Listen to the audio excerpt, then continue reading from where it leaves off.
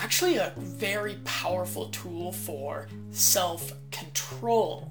Human beings will almost always choose short-term pleasure in the here and now over long-term gain or delayed pleasure if we aren't emotionally experiencing the consequences of our actions.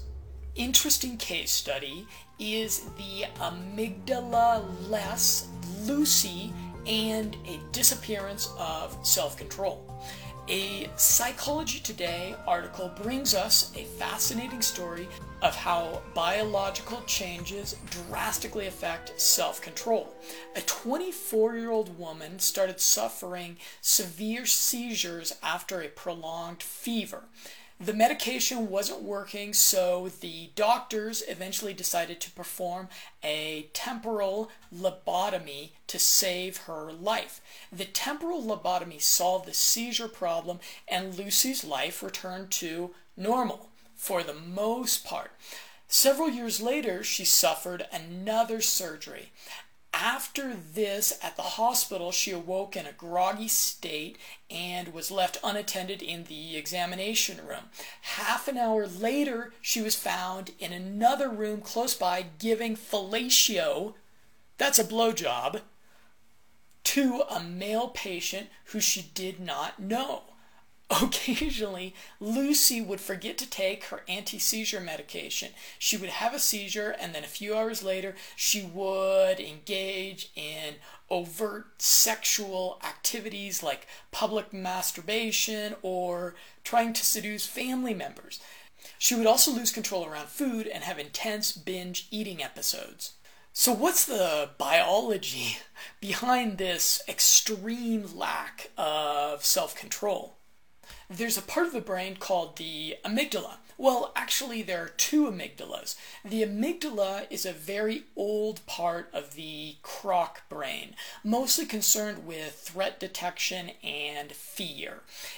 It's this part of the brain that will put the brakes on impulsive behaviors. The temporal lobotomy Lucy underwent actually removed one of her amygdalas, and when she had a seizure, the remaining one would turn off, leaving her fearless and endowing her with the sexual prowess of a succubus. I've got a personal example of how I've used fear as a life hack and been the happier for it. So you hear men a lot of times talking about crazy women. You hear men complaining about their crazy girlfriends, their crazy ex-girlfriends, their crazy ex-wives, their crazy babies' mamas, and how women who are crazy are easier to attract, easier to seduce, and more fun in bed. To be honest, despite ample opportunity, I lived in Colombia for 2 years. I almost never date or spend time with women who are crazy. And it saved me an incredible amount of time, money, stress, and heartache. When I think back on my past 5 to 10 years of relationships, it's really mostly just been a lot of fun with almost no drama and negativity. So why do I have so much self-control in this area? I'm a guy that likes to party.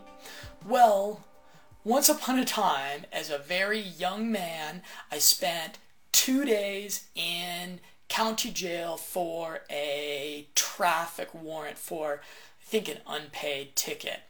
It was 2 days of seriously crappy food, uncomfortable beds, and uninspiring conversation with the other inmates. And one thing that I recall vividly from this short period is the other prisoners who were spending a whole lot more time than me in jail talking about the crazy women that they had been living with, in relationships with, and making babies with, and now partially or maybe even completely as a result, they were in jail with me. And that emotional experience and memory is all the motivation I need to just say no to women that seem unstable or mean.